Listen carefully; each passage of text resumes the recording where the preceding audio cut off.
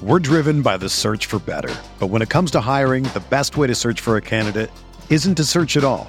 Don't search, match with Indeed.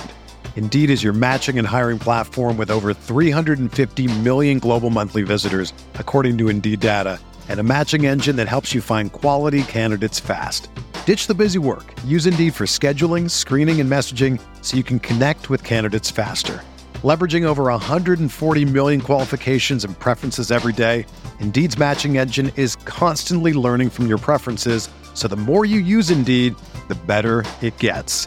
Join more than 3.5 million businesses worldwide that use Indeed to hire great talent fast. And listeners of this show will get a $75 sponsored job credit to get your jobs more visibility at Indeed.com/Blue Wire. Just go to Indeed.com/Blue Wire right now and support our show by saying that you heard about Indeed on this podcast. That's Indeed.com/Blue Wire. Terms and conditions apply. Need to hire? You need Indeed. Welcome into Candlestick Chronicles, a 49ers podcast on the Blue Wire Podcast Network. I'm Kyle Madsen, still, and I write about the 49ers over at NinersWire.com, part of the USA Today Sports Media Group. Joining me shortly is Chris Biederman. He covers the 49ers for the Sacramento Bee, and we're going to put a pin in this season. We had a wild week in week 14 with the 49ers 26-23 win over the Bengals. We discussed that game in our last podcast. If you haven't checked it out, please do so. But we're going to put a pin in this season and start looking ahead to the offseason. Now, that's not to say the 49ers aren't going to make the playoffs. They very likely will. And that's not to say that they can't make a run in the playoffs, because they very likely can.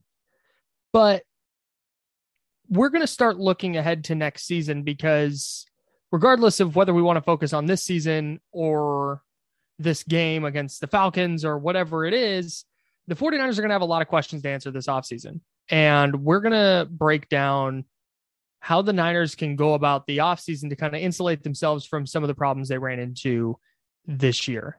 So let's dive into that conversation. And later on this week, we will pull that pin out and we will get back to this season. But for now, let's look ahead. Blue Wire. Hey, this is George Kittle, and you're listening to Candlestick Chronicles.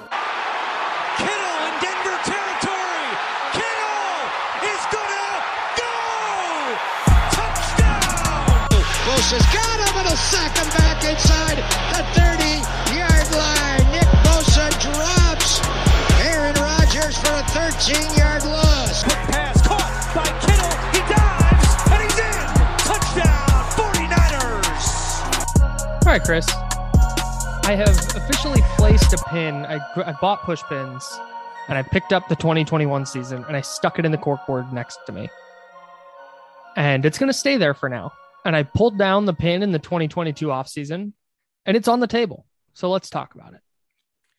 Yeah, so I wanted to have this discussion because there were a few things that came out this week since the Bengals game that I think are worth contextualizing and talking about, and just zooming out, sort of having a big picture discussion, because ultimately how the season ends and what happens over these last four games and you know, if and when the 49ers make the playoffs, what that looks like is obviously going to impact their decision making on a lot of important players, right? So Tom Pelissero of NFL Network reported that the salary cap is expected to be just over $208 million for 2022.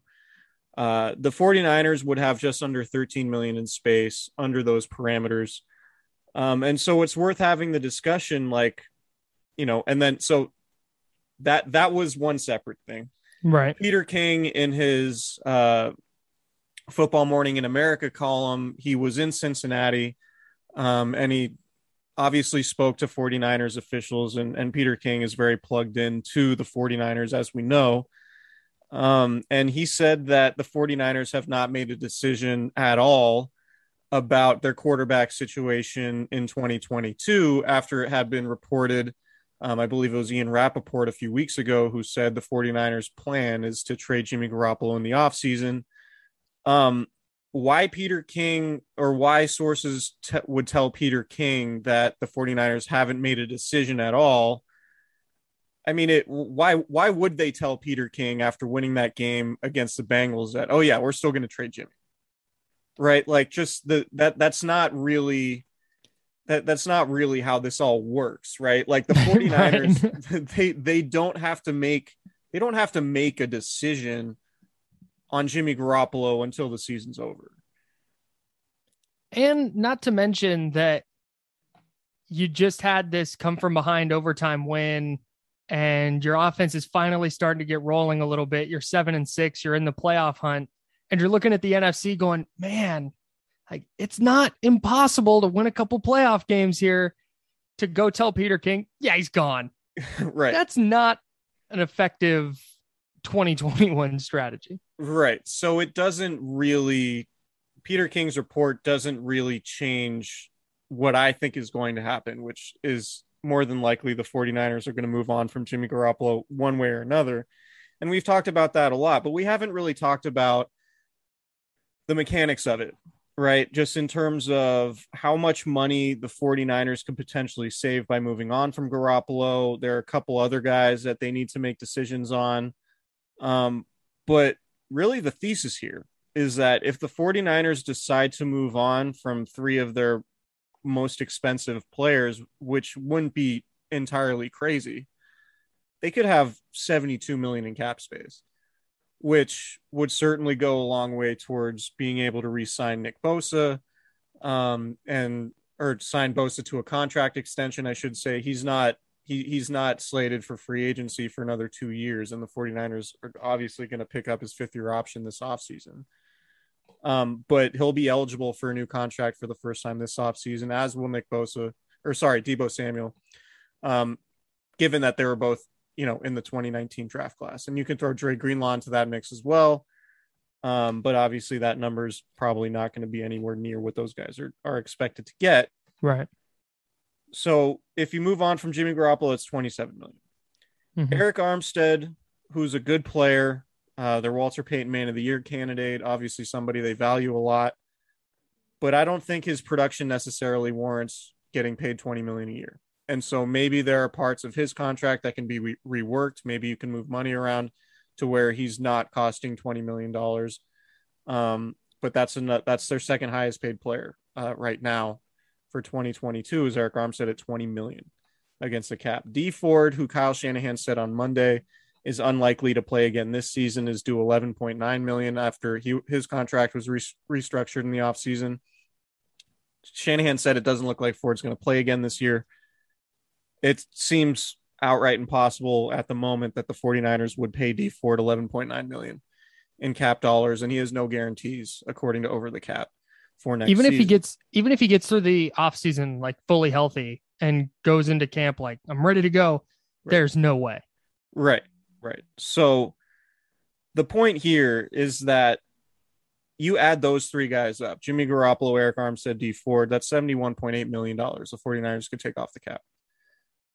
Now that's ultimately, I mean, that's a huge deal, right? Like $72 million you can do a lot with. You could sign a cornerback at the top of the market, right? You could sign Nick Bosa and Deebo Samuel to extensions. You could potentially add an offensive lineman if you need to. There's a lot you can do there. You can add a third receiver if you want somebody a little bit more dynamic than Juwan Jennings, and we can go through the free agency list. It's probably way too early because franchise tags and whatever, a lot can happen. But I think we can look at areas of need, and whoever those free agents are, right, can fall in later, right? So because go ahead. We zoom out, like the 49ers are facing a situation where they could be extremely flexible in the offseason in a way they haven't been super flexible. Mm-hmm. And then the cap is expected to balloon again in 2023, where you're looking at having a whole ton of cap space, right? Which is why like the Deebo Samuel and Nick Bosa extensions likely would be pushed into those years and not impact the 2022 salary cap all that much. So the 49ers are in a good spot, but a lot of that is sort of contingent on their view of Jimmy Garoppolo. And if, it seems highly unlikely Jimmy Garoppolo comes back, but like, can we rule it out entirely? Is it like 90%? Yes. Are we 90% certain Jimmy Garoppolo is going to be gone? I'm going to put it at 95. Okay. And the 5% has nothing to do with Jimmy Garoppolo. Because if there was a chance he was going to play his way into the 2022 season with the 49ers, I don't think they would have traded what they traded to go get Trey Lance. If that door was open, I don't think they go there. I think they went there, they talk about, if he's, it's the injury stuff. Like, no, it's he's not good enough stuff. Like, he's fine. He's fine. But are you going to compete for Super Bowls year in and year out with Jimmy Garoppolo as your quarterback? The answer over 3+ seasons is no. If the running game is good, if the defense is good, if they're getting takeaways, if they're getting in third and short, fine. And every once in a while, he's going to have a great drive like he had in overtime against the Bengals.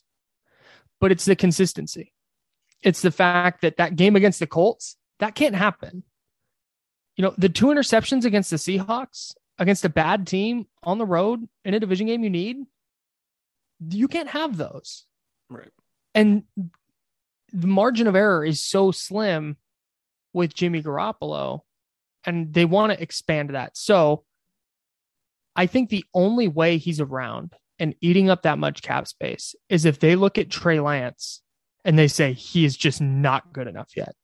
He did not progress the way we thought he's progressing. It would be a disaster to put him in. Ceiling is 6 wins if he's the starting quarterback this year. And we think we have a Super Bowl team again. So we're running it back with Jimmy and we'll try and spin the narrative.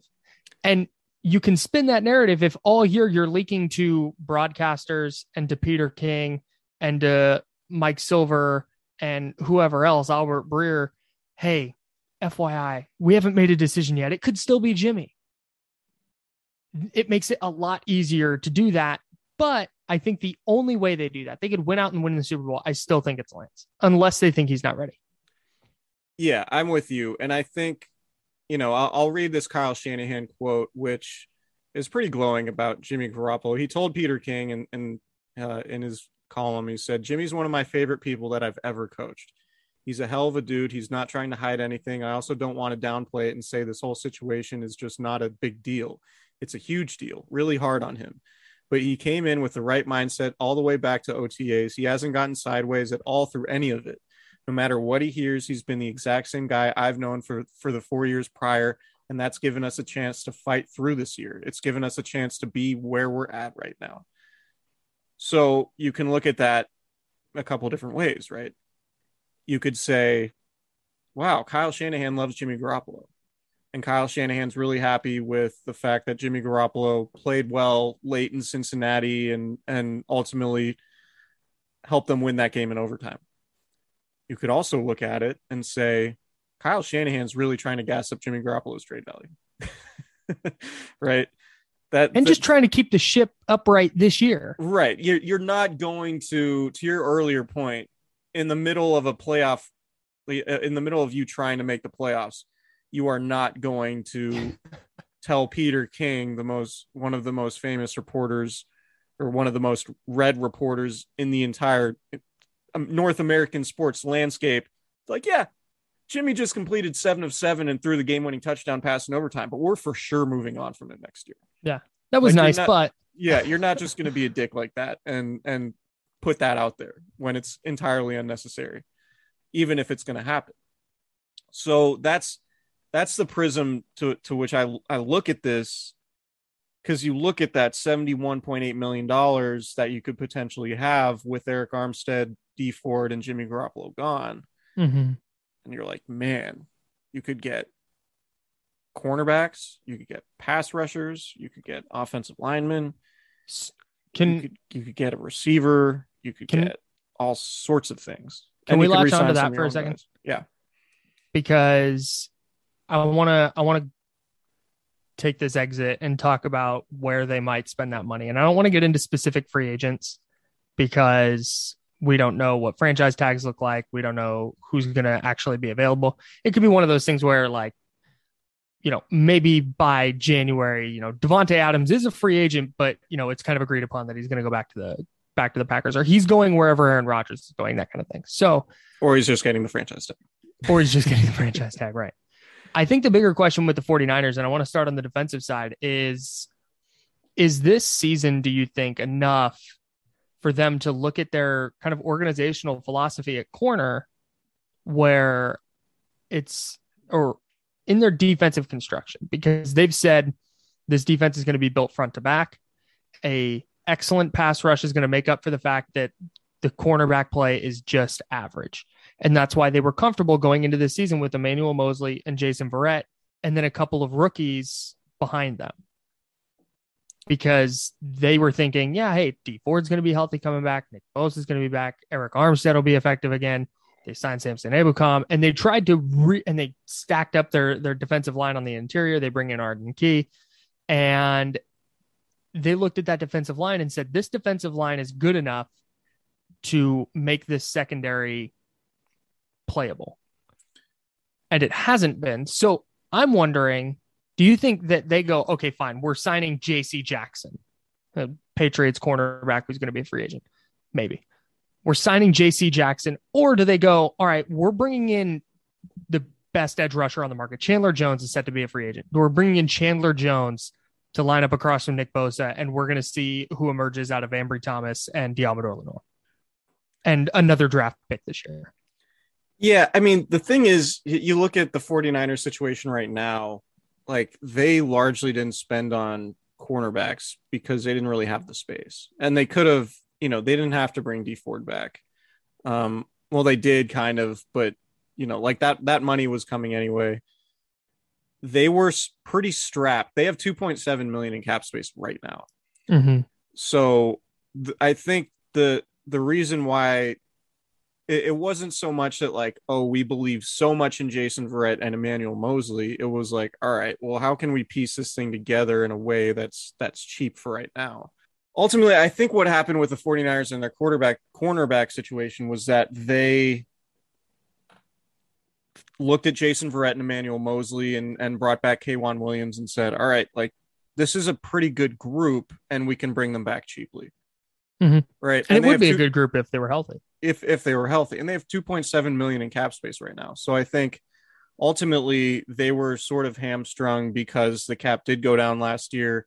They had to pay Trent Williams. They had to pay, Fred Warner, and those salaries aren't necessarily hitting as much as they will in the future this year, but they just didn't have as much flexibility as maybe they would have wanted to. Now, you can go through the line of moves that they made and say, well, they could have not signed this guy, or they could have released this guy or whatever, right, and then signed another cornerback. But ultimately, I don't know, Casey Hayward, would it make a dramatic difference? Like, the Niners passing off defense has been pretty good. Just from a pure number standpoint, you would feel better about their cornerback situation if they did sign somebody like that. But, is Casey Hayward going to be the difference between the 49ers winning and losing the Super Bowl? I don't think so. I think their problems are bigger than that at cornerback. Oh, so, absolutely. So the fact that they didn't have much flexibility in the offseason, is definitely partly their doing, or largely their doing. Mm-hmm. But their approach was like, all right, we've invested up front. We're going to piece this thing together as cheaply as we think will be effective. And in doing that, they took risks, right? Yeah. They took them on Jason Verrett and, Emmanuel Moseley and K'Wan Williams and guys who have missed times with injury, right? So would it be a shift in organizational philosophy? Like, I mean, I don't know that their philosophy is like, let's punt on corners. I think it's just sort of circumstantial in that that's the direction they decided to go that offseason. Because look, when they went to the Super Bowl, they had Richard Sherman, who was an all-pro that year. Sure, but he wasn't a top of market corner when they went and got him. He was coming off the injury. Right. They signed him for, relatively cheap. Yeah, but my point here is that like I think they value cornerback highly. The fact that they haven't invested a super premium asset in the position, I think, I don't think that says that they don't value it. I just think it's just like a confluence of all the factors that go into team building, right? I think the bigger issue that they have is like when you draft Javon Kinlaw, for example, and you add him with your 14th overall pick in 2020 after going to the Super Bowl, you're doing it for need. And you're overlooking other players that are probably better than Javon Kinlaw, but you're thinking, well, we've just lost to Forrest Buckner. If we just find somebody we could plug back in that hole, then we can be really good, while you're missing out on guys like Brandon Scherf, or sorry, not Brandon Scherf, he's a free agent. Tristan Wirfs, and good CeeDee player. Lamb. Good player. Yeah, like you're not taking those guys because you're drafting for need. And that's an entirely different discussion, and we'll talk about that going into the draft, I'm sure. But like that's why you don't just draft for need, right? Like you take the best players possible, because needs always fluctuate. I also think that that's why they're so much more successful in the later rounds, because they're like, yeah, we're just taking the talented guy. Yes. And it turns out that the talented guy is better to have on your team. Yes, they identify guys they like in the 5th round and they say, okay, we'll go take them. Whereas in the 1st round, it's like, well, we need a defensive tackle. Let's go get one. We need a right tackle. Let's go get one. We need a receiver. Let's go get one. And I think that's where the cornerback thing really sticks out to me. Yeah. Is in the 2nd round of this year's draft, where going into the draft, it was like, man, they need a corner, and they trade back where they could have taken Asante Samuel Jr., who is, this isn't like a hindsight thing. He's been really good this year for the Chargers. This isn't a hindsight thing. It was like at the time, people were saying, hey, they need a corner. Asante Samuel Jr. is there. Go get him. And instead they get a right guard. Right. Whether he can get on the field or not is irrelevant. Right. That's just kind of when I say that, they don't value corner, and then you say they haven't invested a premium asset, and it's like, that's kind of what I mean. Yeah. They try and kind of cobble it together and say like, okay, can we go patchwork and make it just good enough? Right. Patchwork might be too strong. Well, like, Richard Sherman was an injury risk, and that sort of bore out over, in 2020 in particular, but it worked in 2019. Jason Verrett was as much of an injury risk in 2019 as he was in 2021, but he played a full season in 2020 and played really well.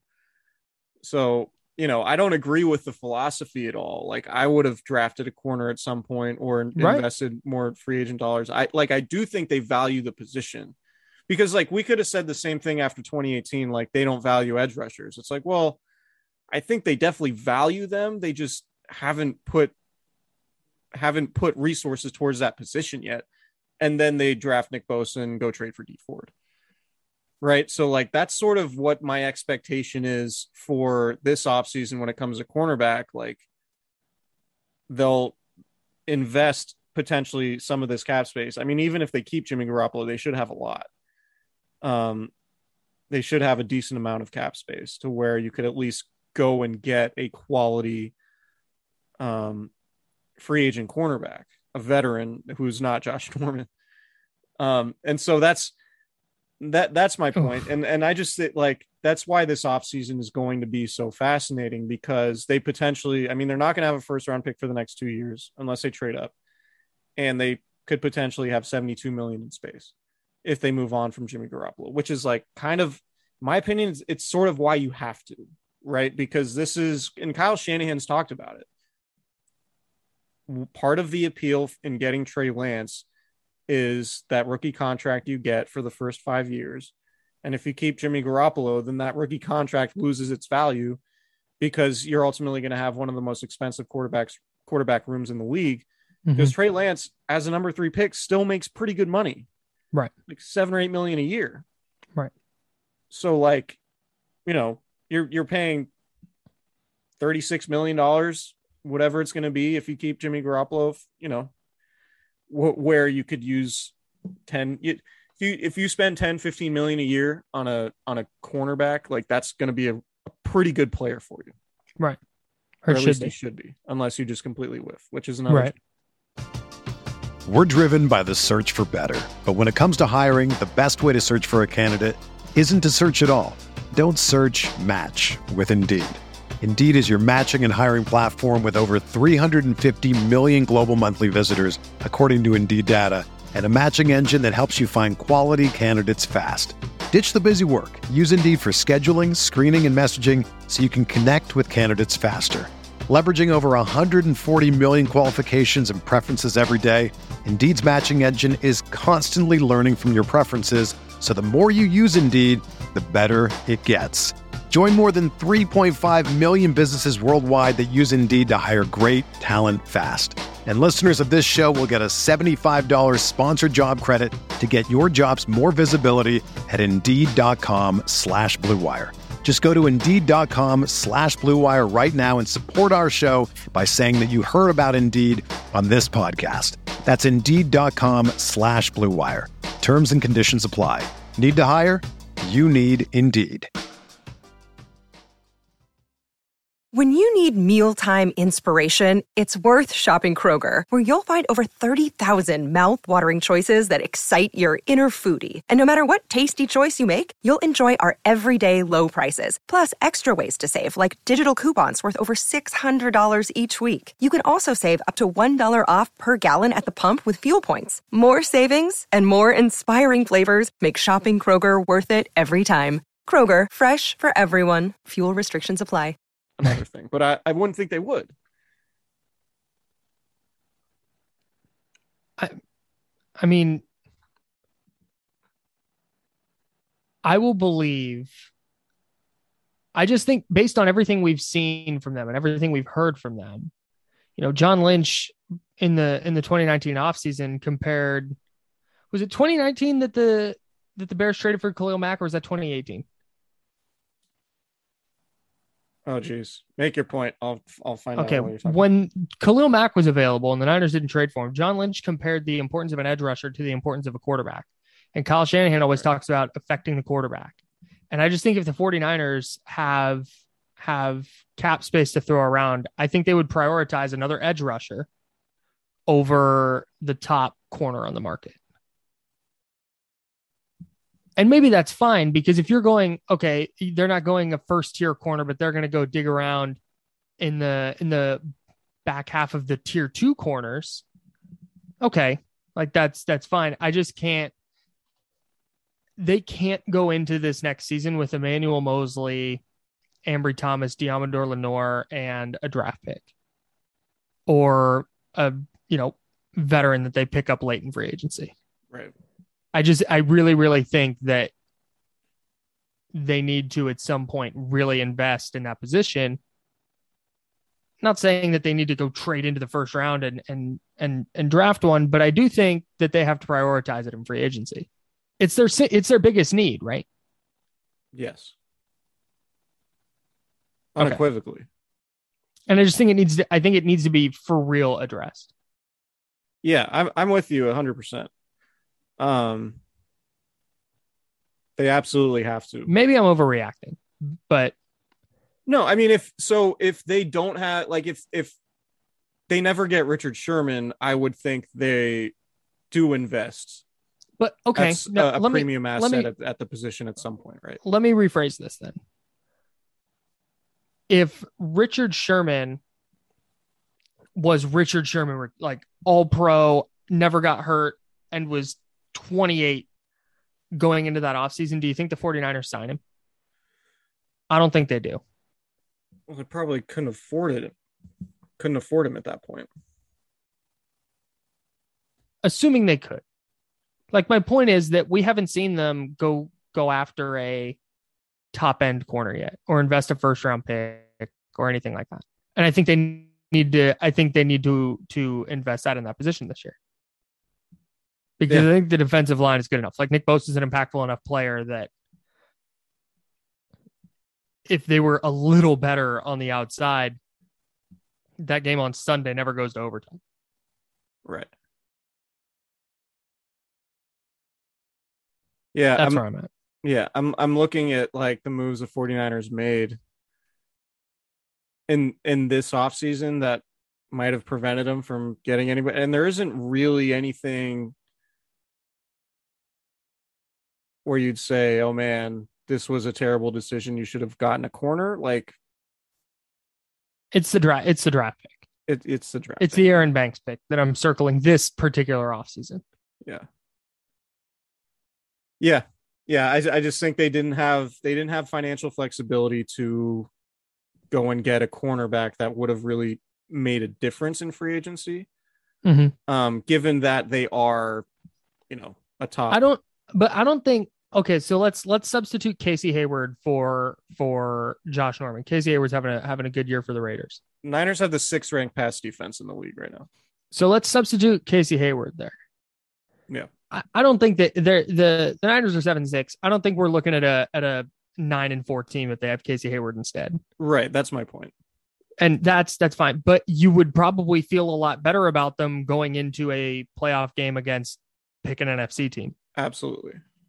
That's just where I'm at. Yeah. For this season. Yeah. I'm with you. So depending on how these next 4 games go and the playoff game,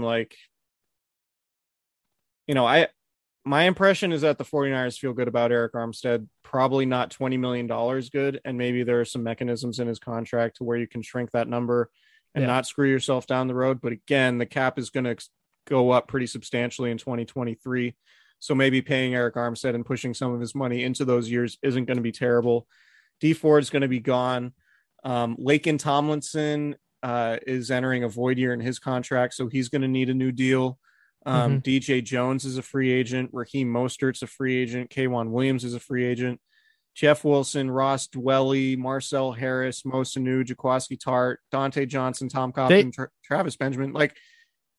There's nobody here aside from giving new deals to Nick Bosa and Deebo Samuel. We're okay, they really need to break the bank for these guys.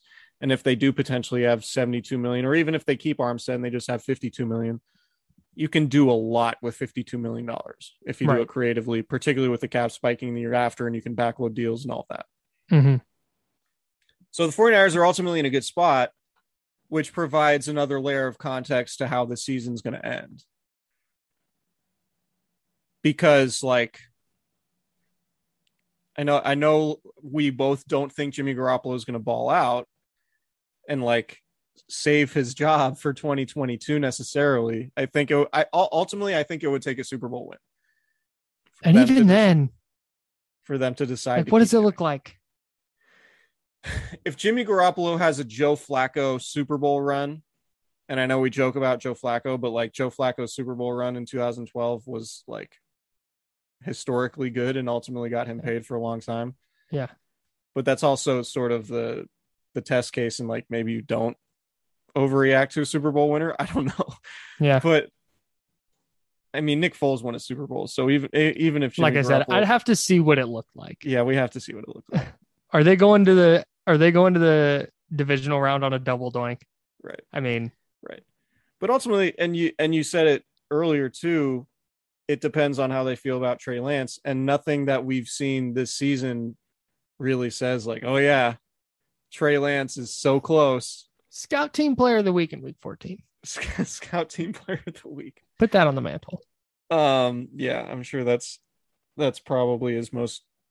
Not easy for QBs to win it, Chris. Yeah. Yeah. The number 3 pick, the most talented player on the field against the scout, or with the scout team, playing with a bunch of practice squad guys. He better win scout team player of the week every week. Right? It sounds like that would be the case if they didn't kind of shield against it. There aren't too many top 5 picks running scout team throughout the league. No. So good point. So Trey Lance should own scout team player of the week. Anyway, yeah, ultimately the Garoppolo situation comes down to how they feel about Trey Lance. But they're going to have to make that decision early. They're going to have to make that decision in February. Mm-hmm. That's why I think their minds are made up. Yeah. Their minds are made up to the point where okay, barring something completely miraculous, right, this is how this has to go. Right. More or less. Yeah, So, and that's why when I say I have to see what a Super Bowl would look like, I mean, is Garoppolo completing 75% of his throws and throwing for 310 yards a game and no throwing, picks. throwing 18 touchdowns and 2 picks the rest of the way? Like, all right, then maybe, but Yeah. I don't know, man. I can't wrap my brain around unless Trey Lance isn't good or they don't think he's ready yet. In which case they're not going to go bring in Mitch Trubisky for $6 million and say, Mitch, go get him. If Kyle Shanahan, that's a whole other problem. That's a whole other barrel of monkeys. I mean, I do think it's an indictment on Kyle Shanahan in that Trey Lance isn't more ready than he is. I was just reading a thing about old toys. Anyways, keep going. Like if Kyle Shanahan can't get Trey Lance ready, that's on Kyle Shanahan. Right. I mean, it's also on Trey Lance, but like Kyle Shanahan's the one pulling the trigger on the Trey Lance trade and the pick. Right. And again, if the door was open for Garoppolo where they said, hey, we can still be impressed enough, I think they would have taken like Kyle Trask or Kellen Mond, who we have noted on this podcast is cheeks. I don't think he's even been active for a game yet. Yeah, like the Aaron Rodgers thing. Everybody talks about Aaron Rodgers sat for 3 years behind. First of all, it was Brett Favre. It was Brett Favre. Jimmy Garoppolo is not Brett Favre. Second of all, they got him, 23rd overall? Mm-hmm. They didn't invest 3 first-round picks in Aaron Rodgers. Right. So he fell to them. And it was Brett Favre. Yeah, right. If Jimmy Garoppolo was a Hall of Famer, like, okay, let's have that talk. And even Alex Smith. But Jimmy Garoppolo is pretty good sometimes. Even Alex Smith in 2017 was a significantly better player than Jimmy Garoppolo is now. Yes, correct. Regarding the Patrick Mahomes comparison. Right. So, yeah, anyway, we've beat that drum for a long time now, but I thought it was important to just have the discussion to point out like, hey, Jimmy Garoppolo's 27 million, Eric Armstead's 20 million, D Ford's 11.9 million. That all adds up to about 72 million. Yeah. And that could give the 49ers a ton of ammunition to get the players they need in free agency to help build around Trey Lance. You could maybe get a backup tight end to complement George Kittle in a way that's more dynamic than what Charlie Warner's providing right now. Even though Charlie Warner's been a fine run blocker, you could potentially go get a really competent guard, right? Yeah. You can bring back Laken Tomlinson. You could potentially go get a tackle if you don't want, if you want to trade Mike McGlinchey or, like if you don't want Mike McGlinchey to be a right tackle, you have the ammo to go get somebody else. And obviously the cornerback situation, you can go get a third receiver who also happens to be an awesome return guy. They gave up on the topic of right guard. The 49ers gave up 15 pressures on Sunday. 10 of them came from the right side. Yeah. From Compton and Brunskill. Like they have to get better there. What do you do if the 49ers call you and say, hey, Chris, we need some advice? What are you doing with Raheem Mostert? Who's a free agent? I'm not paying him. Anything? I would bring him back on a cheap deal, but I mean, he's dealt with a lot of injuries even before this season. Mm-hmm. And I think you've seen enough from Elijah Mitchell to where you're like, all right, it might just be, we would probably be fine going with Elijah Mitchell and then maybe drafting somebody else or, obviously adding another undrafted rookie. You would hope that you could develop Trey Sermon into a useful back. I know he's been hurt a little bit this year too. So, but like Raheem Mostert, I don't know what he would get on the open market, frankly. And he turns 30 in April. He turns 30. He's coming off significant knee surgery. He's played 9 games the last 2 years. Yeah, he had, was it high ankle sprain last year? Mm-hmm. I think multiple. Yeah. Yeah, I mean, you'd like to have him, but I would say here's my number. Right. And I'm not exceeding that. And it would be something like $3 or $4 million a year. Yeah. Maybe like 2 for $5 or 2 for $6. Yeah, which Raheem would probably scoff at and go get $5 million from somebody else and potentially be really good because he's a really good running back in the right system. Yeah, and he turns 30, but he does not have a ton of miles on him. Right, but it's just And he's the really injury good. stuff. Yeah. And that's I think the position where Kyle Shanahan can get the most out of very minimal asset. I might be more willing than you to sign him for a little more, not like $8 million a year or anything crazy, but I think the ceiling of their offense is just so high when he's on the field. Yeah. That even if it's Elijah Mitchell getting 18 to 20 carries a game and you've got Mostert getting 10 to 12, like he could turn 10 to 12 carries into 100 yards pretty easy. Right. He's from Florida. I think he lives in Cleveland. So like, I don't know if he's necessarily tied to the tough. Tied to I don't know. I'm fascinated to see what kind of deal he gets on the open market. Yeah. And if I'm the 49ers, I would maybe be a little more willing than you to go to bat. I mean, I think you try pretty hard to bring back DJ Jones. I'm there. K'Wan Williams to me is kind of a coin flip. He's getting up there also. He's really effective when he plays, but also he's been dealing with injury stuff. And how do you feel about Deommodore Lenoir in the slot too? Like he's been playing outside, but I think they drafted him to be the next guy in the slot. Right. And maybe, Tyrann Mathieu a free agent. Man. Slot cornerback Tyrann Mathieu. That'd be good. He's a good player. Yeah, I don't know if that would actually be a possibility, but I'm just saying, like, there are possibilities where you could find slot corners. Sure. You can also draft another one. Mm-hmm. But yeah, I mean, it just goes back to the overriding idea that $72 million could get you a lot of things. So anyway, we will talk about the Niners game against the Falcons, a big one. If you look at it, like when I text you the 538 odds. Yeah. Let me just go back to this text so I have these numbers exactly right. So according to 538, who they track the playoff odds, and you can put in if a team wins or loses. 49ers currently in the 6th spot in the NFC playoff race. If they beat the Falcons, who are also vying for a wild card spot, the Niners' probability of making the postseason would be 88%, which is good. If they lose, it drops all the way down to 36%. Jeez. So it's a big game.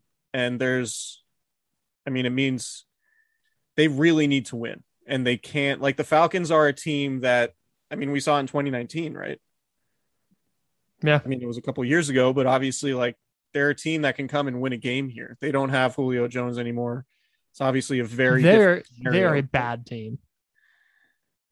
Any given Sunday, Kyle. No, I know that, but I'm just saying, like, in 2019, A, the 49ers were a George Kittle fumble away from winning that game. B, they didn't have Richard Sherman. And C, or K'Wan Williams. And C, the Falcons played really well down the stretch of that season. I think they won like 6 of their last 7 or something. This year they've not really beaten anybody. Right. Like, seriously, the Panthers is like their best win of the year. And the Panthers aren't very good. So that's just kind of, I don't know. I think the line I saw was 8. Yeah. We'll revisit that on Sunday. Or on Friday. That's a lot of points, isn't it? It is. Do you trust the Niners to beat anybody by 8? They could. Like I said, we can talk about it on Friday. I don't want to spoil Friday's pod, but yeah. I think the Niners might win this game by a lot. The Falcons have beaten the Giants, the Jets, the Dolphins, the Saints, the Jaguars, and the Panthers. So to your point, and that was this good teams. That was the Saints the day they lost Jameis Winston, right? And the Dolphins before the Dolphins got rolling. I think Jacoby Brissett was quarterbacking. Yeah. Like I said, I legit think the Falcons the Panthers are best win of the year. A quick note: George Kittle, who's been rolling lately, the last time that the Niners played the Falcons, 13 catches, 134 yards. Yeah, but again, different Falcons team, different coaching staff. The Niners absolutely should roll, but it's a very, very important game for them in the standing. So we'll talk about it later in the week. Yep, and we just wanted to zoom out and have the offseason, just an offseason preview. Yeah. Hope you enjoyed that conversation. A preview of what's to come. We'll have a ton more offseason content obviously coming, but we're going to pull the pin out of the 2021 season and put it back on the table because, like you said, it's an important one coming up on Sunday, and we want to make sure you're ready for that and ready for the playoff run that I think this 49ers team is going to make. Yep. And run to the playoffs. We'll see if they win a playoff game. But congratulations to Stephen Curry, who just committed a horrendous turnover in the next game. But he broke the all-time three-point record, if you haven't seen it. It was great. Sets the screen, pops out, splash. It was beautiful. Nice little good play. moment. Good moment. Nice little player. All right. Subscribe, rate, and review if you haven't. See you guys later in the week. We actually won't see you. We'll just talk at you.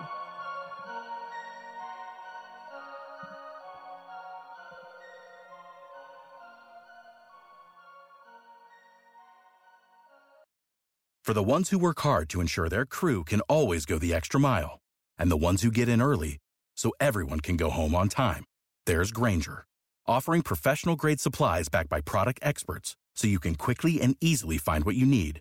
Plus, you can count on access to a committed team ready to go the extra mile for you. Call, click Grainger.com, or just stop by. Grainger, for the ones who get it done.